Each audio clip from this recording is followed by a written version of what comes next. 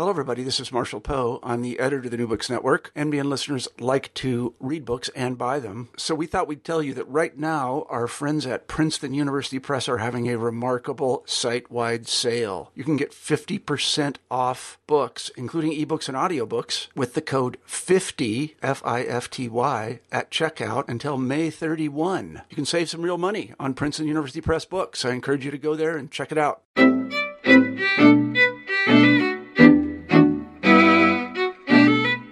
Hello, everybody, and welcome back to New Books in Jewish Studies. I'm Jason Schulman. We've got a great show for you today. My guest is Adam Mendelsohn, who teaches at the University of Cape Town, here to talk about his new book, The Rag Race, How Jews Sewed Their Way to Success in America and the British Empire, published in 2015 by New York University Press. Adam, welcome to New Books in Jewish Studies. Jason, thank you for inviting me on. Well, it's great to have you. I should note you're calling from South Africa. Thank you.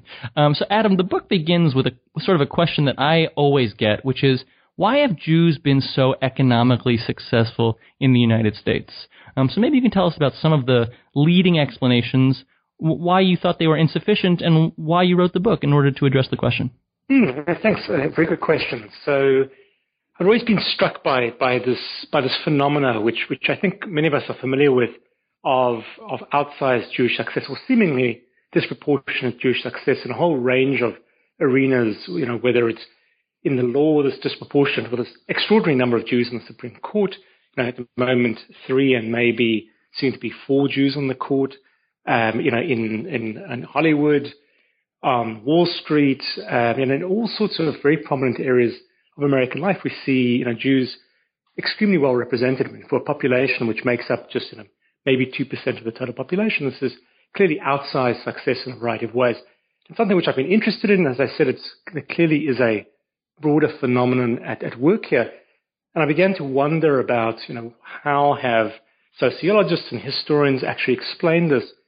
And what I discovered is that it is a subject which hasn't received as much attention as you'd expect for all sorts of reasons, which I think, relatively predictable, that talking about success can be uncomfortable.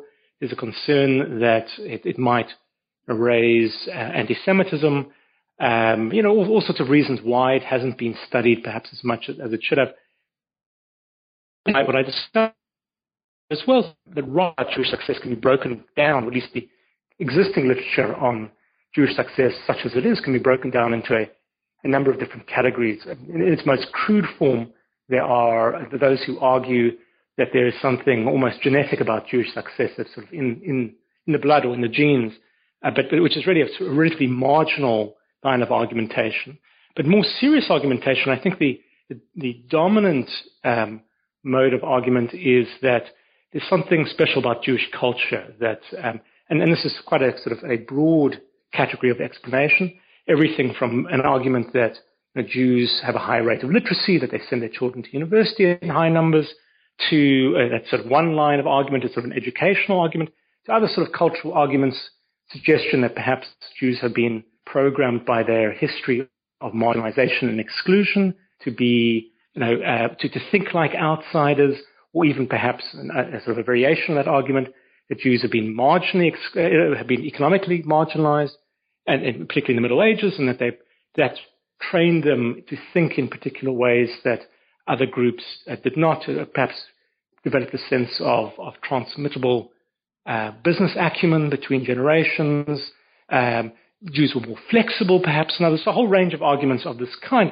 In essence, as I said, sort of a broad, what I describe as sort of cultural arguments. I think those are the arguments which have really dominated, thinking about it. And we see it, reflected in popular literature as well, that the books like the Battle Hymn of the Tiger Mother make this sort of argument that in essence, there's something special about Jewish culture.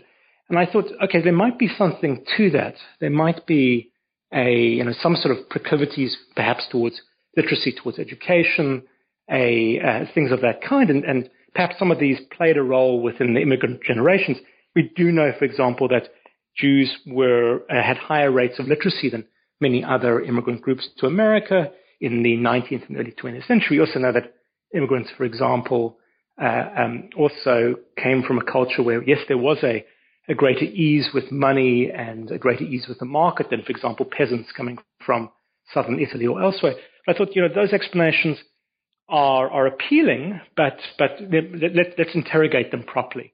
And that's really the genesis of this book, that I developed this, drawing on really the research of others, but developed this comparison with, I thought about immigrants, Jewish immigrants coming from the same place, in this case, coming from the same shtetls in Eastern Europe, and the same cities in Eastern Europe, making their way to America and England, and let's compare the trajectory of Jews in both societies, because these are the Jews with the same cultural baggage, therefore they should perform in the same way, and yet what I discovered is they don't perform in the same way, at least in economic terms, in their host society. So the question I raised for me is that, okay, culture is not enough. There must be other explanations here that we need to think about. So it's really, my book is a way to present a theory, an alternative theory of Jewish economic success, one which certainly does not discount cultural factors, but says there are other things at work here. And basically what I suggest are structural factors, or sort of historical and contingent factors, which must be accounted for to explain why Jews have done so well. Mm-hmm. So you can test Jews against other immigrant groups, and you can also test Jews in the U.S. and then in England and the Empire. So sort of two sort of case studies or control groups. Tell us about what happened sort of in the early 1880s, and why your book is sort of a preamble to that story. So you're absolutely right. I mean, I think that's a very good description of it. That most work on the clothing industry, the Jews in the clothing industry, really begins in the 1880s and deals with the Lower East Side, and might deal with other major centers in America, Chicago, elsewhere, but doesn't really focus much attention on that prehistory, on everything which comes before the 1880s. And in essence, my argument here is that to understand the concentration of Jews in the clothing trade, and then also patterns of development within the clothing trade for Jews, we need to understand how Jews have become involved in this business much earlier. And so in essence, I argue that in both places, both in America and in England, there are these older patterns of Jewish involvement in this business, and in particular, that these older patterns of involvement create particular opportunities for the future immigrants. So in the case of America, there's a broad distribution network which has been created by an earlier generation of particularly Central European and German-speaking immigrants, and which plays to the advantage in a way of later Eastern European Jews. So in other words, this is a structural factor at work. In the case in England, there certainly is a much earlier and potential Jewish involvement in the clothing business, but it presents, again, because of historical accident, a different set of pressures and opportunities for Eastern European Jews when they arrive. That, in essence, my argument, again, to summarize it very simply, is that in America, because of all sorts of historical accidents, there are all sorts of opportunities for Eastern European Jews to get into the clothing trade in the 1880s, but crucially, there are all sorts of ways for them to get out of the business. And for Jews in England, there are also plenty of points of access to the business, and Jews in both societies, both England and America, this will be by far the dominant immigrant occupation in both places. But so there are also plenty of ways in, but there are many fewer ways out because of historical reasons. So more Jews remain concentrated in the clothing trade in England for far longer, with all sorts of long-term consequences, I argue, in England compared with America, where Jews get out more quickly. There are some interesting historical accidents, which I hope we'll talk about in a couple of minutes. But just to keep in mind, nothing was preordained. It's not as if the American clothing industry was set to surpass the British one, which I hope we'll get to. But I want to ask you just basically, what is the rag trade? Maybe you can just tell us briefly about, it's hard to imagine because now we just go to a store or order online. What exactly was the clothing trade, and how did it work? So the rag trade is different from how we think about it today.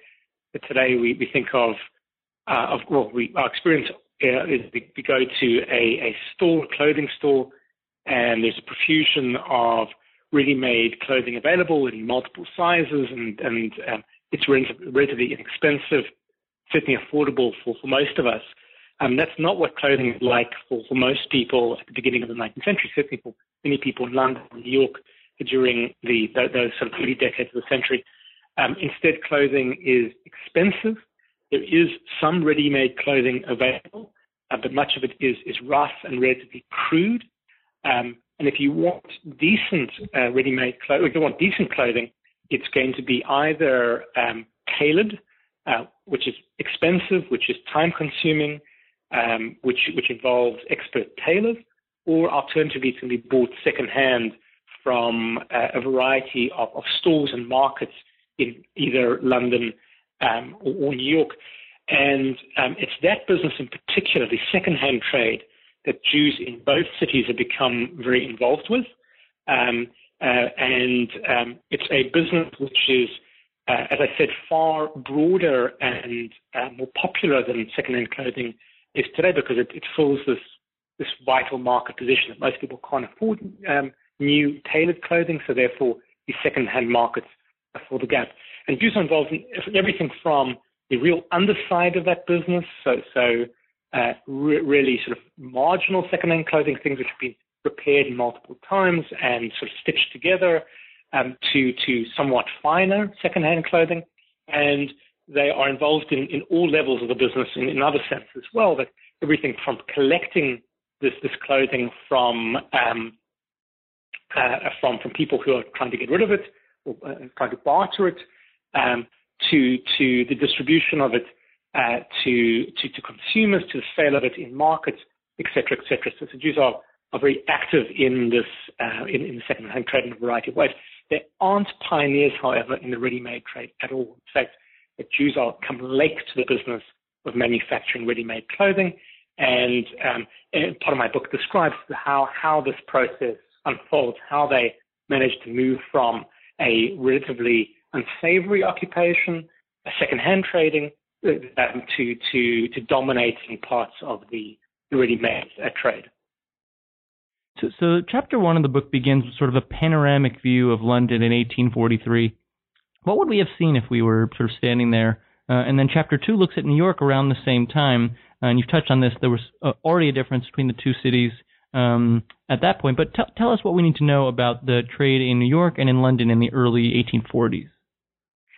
So in both cities, there's a vibrant market in second-hand goods, and particularly in second-hand clothing, because obviously everyone needs clothing, and there is often, actually in both places, plenty of second-hand clothing in circulation, being collected and resold, repaired, etc.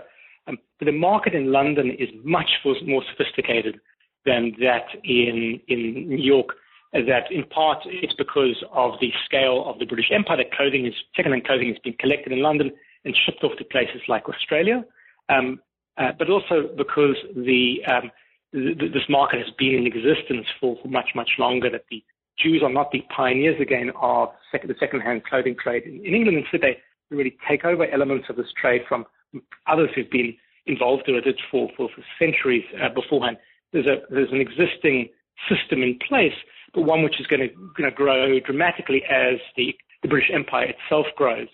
Equally, the market in London is supplying not just the empire with second-hand clothing, but also supplying places like Ireland, shipping clothing to the Caribbean, to South America, and elsewhere. There's also a vibrant second-hand market in Chatham Street in New York and a variety of other cities in America at the time, but nothing of the scale that we see in London, and for a whole variety of reasons. That certainly there seems to be indication that there's less clothing to go around. And equally, there isn't yet elaborate mechanism for distributing clothing into the American frontier or elsewhere. Jews are going to be involved very much in those processes. In part because the market in New York is that much more limited, it means that there isn't as much of an ethnic home for Jews seeking out opportunity in New York. In other words, they are in London. You can sort of spend your entire career involved in one or other dimension of the second-hand trade. In New York, there are fewer opportunities, and therefore, for that and other reasons, many more Central European Jewish immigrants who make their way to America in the 1820s, 30s, and 40s are going to strike their way out west, and they'll certainly be involved in distributing clothing and selling clothing as peddlers, but it's a somewhat different occupation than we see, particularly in London, for example. What happens in the sort of 2 decades, in the 1850s and then just right up until the 1860, there seems to be some changes in the dynamics. You talk about technology changes, market changes, advertising changes. Tell us what's going on in terms of the two cities competing. Certainly, I mean, these are, as you point out, these are key decades, and we see some significant changes, particularly in London, as with the growth of Australia, in particular, sort of gold rush in sort of the 1850s in Australia, which draws significant numbers of people to migrate there, but also produces a boom for those who are able to sell goods, to export goods in particular to this the thriving market. And we see a number of Jewish families who are involved in both the second-hand trade and are beginning to enter into the ready-made clothing trade as well, beginning to branch out and send relatives, for example, to open up stores or to ship clothing to Australia. So there's a breakthrough of Jews in London into ready-made manufacturing, and again, a certain amount of innovation, particularly in advertising and in producing what really are proto department stores for customers in London in particular. So people who are finding ways to mass manufacture clothing and sell it to customers who previously had bought a second-hand clothing. So there's definitely major change afoot for Jews in London involved in the second-hand trade, and the same sort of thing going on, similar sort of things going on in terms of at least change in the United States, where in the 1850s there is, by this point in time, Jews have settled in a number of small towns across the West and across the South, but a very different process of moving upward in the clothing business that we see Jews struggle more to break into the front ranks of the clothing business in New York, but more success beginning to develop in places like Cincinnati in particular, which is booming at this point in town. And there Jews are moving up in part because of this distribution network which has been established by Jewish peddlers who've opened up stores in small towns across the West and in parts of the South, that they are a natural distribution system for this incipient class of Jewish clothing manufacturers. So Jews are beginning to break in both places, but it looks far less promising in a variety of ways for Jews in America. In America, the older pioneers of the ready-made clothing business are still dominant, and that Jews are very much secondary there. That looks like it looks unlikely that the Jews will play leading roles, except perhaps for a few exceptions within the clothing business. In England, by contrast, Jews are there are a few more Jewish pioneers, as I said, who are experimenting with advertising, experimenting with these grand emporia in the East End of London and elsewhere. And so it looks like Jews in England have now well ahead of those in the United States. Right. And then one of the historical accidents that you talk about, what happens in the 1860s that allows the Jews in the clothing trade in the United States to really take off? It's certainly very much connected with the Civil War. And again, it's not in quite the way that we would imagine. For a variety of reasons, Jewish business people in the 1850s in New York and Cincinnati haven't been able to muscle to the front of the most lucrative market for clothing in America at that time. And this is not what you might imagine. It's not the market in the Northeast. Instead, it's the Southern market, which is very much made rich during the 1840s and 1850s by a spike in the price of cotton. It means that Southern plantation owners and merchants and others have money to spend, and they spend a lot of this money importing clothing and other luxury goods. But because Jews aren't at the forefront of the clothing trade, because they're not the most fashionable producers of clothing, they're relatively unsuccessful in that market. Certainly, many better-known firms at that time, non-Jewish firms at the time, really dominate the southern trade. Instead, Jews are forced. New York Jews and Cincinnati Jews are forced to look elsewhere for markets, for new markets. And one of those markets, which is an extremely risky market at the time, is out west, particularly in San Francisco after the gold rush. And we see that's where Jews begin to establish a beachhead and ultimately establish sort of a firm footing in this California market. It's a far more risky market than in the South. In San Francisco, there are multiple bankruptcies of Jewish clothing firms, and Jewish clothiers who send siblings or cousins or other to establish branches of the family firm in San Francisco. The failure in many ways is more common than success. But this accident, in a way, of being focused in San Francisco, focused in California, and not in the South, turns out to be an enormous stroke of good fortune when the Civil War starts, because all those clothing firms, New York clothing firms, which have invested their fortunes and their futures in the Southern trade and have assumed for decades that this is where they'll make their largest profits, many of them suddenly discover that they not only have they lost their markets, but they've lost a huge amount of money as their Southern merchants, their Southern retailers and others refuse to pay their debts. So they are crippled by at least the beginning of the Civil War, when the march to the war begins. Whereas those who invested in California, by contrast, these Jewish firms, by accident, that's where they've sought their fortunes. They do extremely well. That in part because of the relative price of gold and other such things. So they very well positioned during these sort of terrible months before the beginning of the war, when there's an economic crisis in America. California firms do much better than those in the South. So again, it's just an accident of positioning works to the favor of these Jewish firms. It means that when the Civil War, when the enormous orders which are going to be placed by the Union Army start rolling through, it means that these Jewish firms are well positioned to take advantage of that. And likewise, through the war, it helps to have access to gold from California and things like this. So it's again, it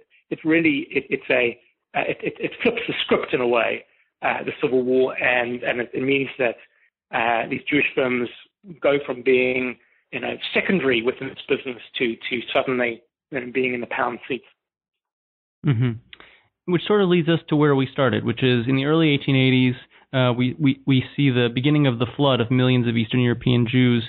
Although your story is not as simple as those immigrants were tailors in Eastern Europe, and so they came to the United States and they found a home, in the clothing business. It's a little bit more complicated than that, and I think maybe a key theme is entrepreneurialism. So maybe you can tell us how the story that we've just talked about sort of set the table for the 1880s. Good question. So, and this is in fact one of these areas where we see this divergence between England and particularly London and America, particularly New York. So in the American case, by the 1880s, Jews are very involved by this point in time in ready-made manufacturing of all sorts of types of clothing, particularly in New York, but in a number of other places as well. And crucially, they've done this through creating this distribution system. There's still Jews in small towns all over the West and elsewhere who act as retailers for Jewish manufacturers. And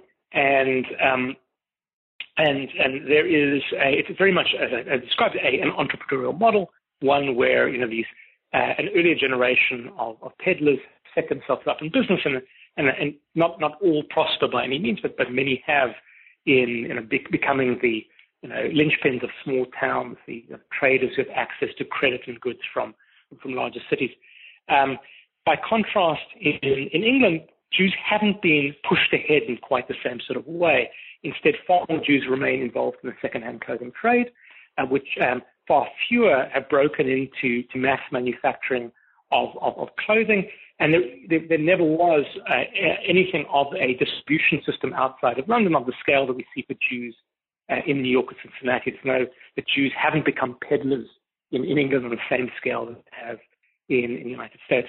And this means that when these hundreds of thousands of Eastern European Jewish immigrants begin to arrive in the 1880s and 1890s, they're going to be funneled into the clothing trade, not because they necessarily have tailoring skills. In fact, as other historians have demonstrated, many of these immigrants, in fact, come very ill-prepared for work in a modern industrial economy. And so this is work which is relatively unskilled. This is work which is poorly paid, which is unpleasant. It's not work you necessarily want to a field of work you want to remain in for very long. But Jews this is going to become the dominant occupation for hundreds of thousands of Jewish immigrants. But in the case of the United States, there are avenues out of this trade, and in fact, it's impetus to leave the trade behind. And here we're entering into sort of a complicated additional subject, which I can talk about in a moment. In England, for a variety of reasons, in part because there aren't obvious avenues out of the business, there's no prior entrepreneurial model to draw on, but for other reasons as well, Jews are going to remain in this business far longer. So in fact, much of my argument for Jewish success in the 20th century, or the comparative success of Jews in America relative to those of Jews in England, comes back to this question of what opportunities are there for Jews outside of the clothing trade, and how much impetus is there to leave the clothing trade behind. In essence, I argue that the Jews in New York and Chicago and elsewhere, you want to leave the clothing trade behind as quickly as you can, and many Jews do. In England, where there are fewer entrepreneurial models and the clothing trade is more attractive for a variety of reasons, more Jews stay, and that's going to have repercussions over the long term. Well, Adam, we've taken up a lot of your time, so any parting thoughts you'd like to share, and what are you working on next?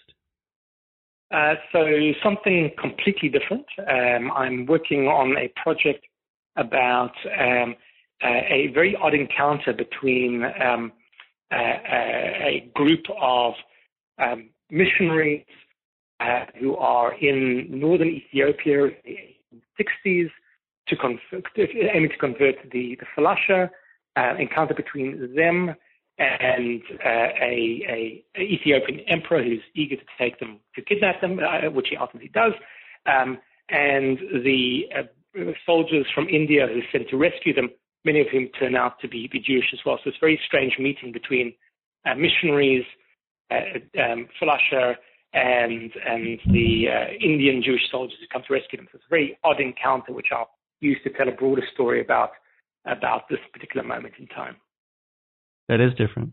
That sounds like a great project. I want to thank you for being on the show today. The book is The Rag Race, How Jews Sewed Their Way to Success in America and the British Empire, published in 2015 by New York University Press.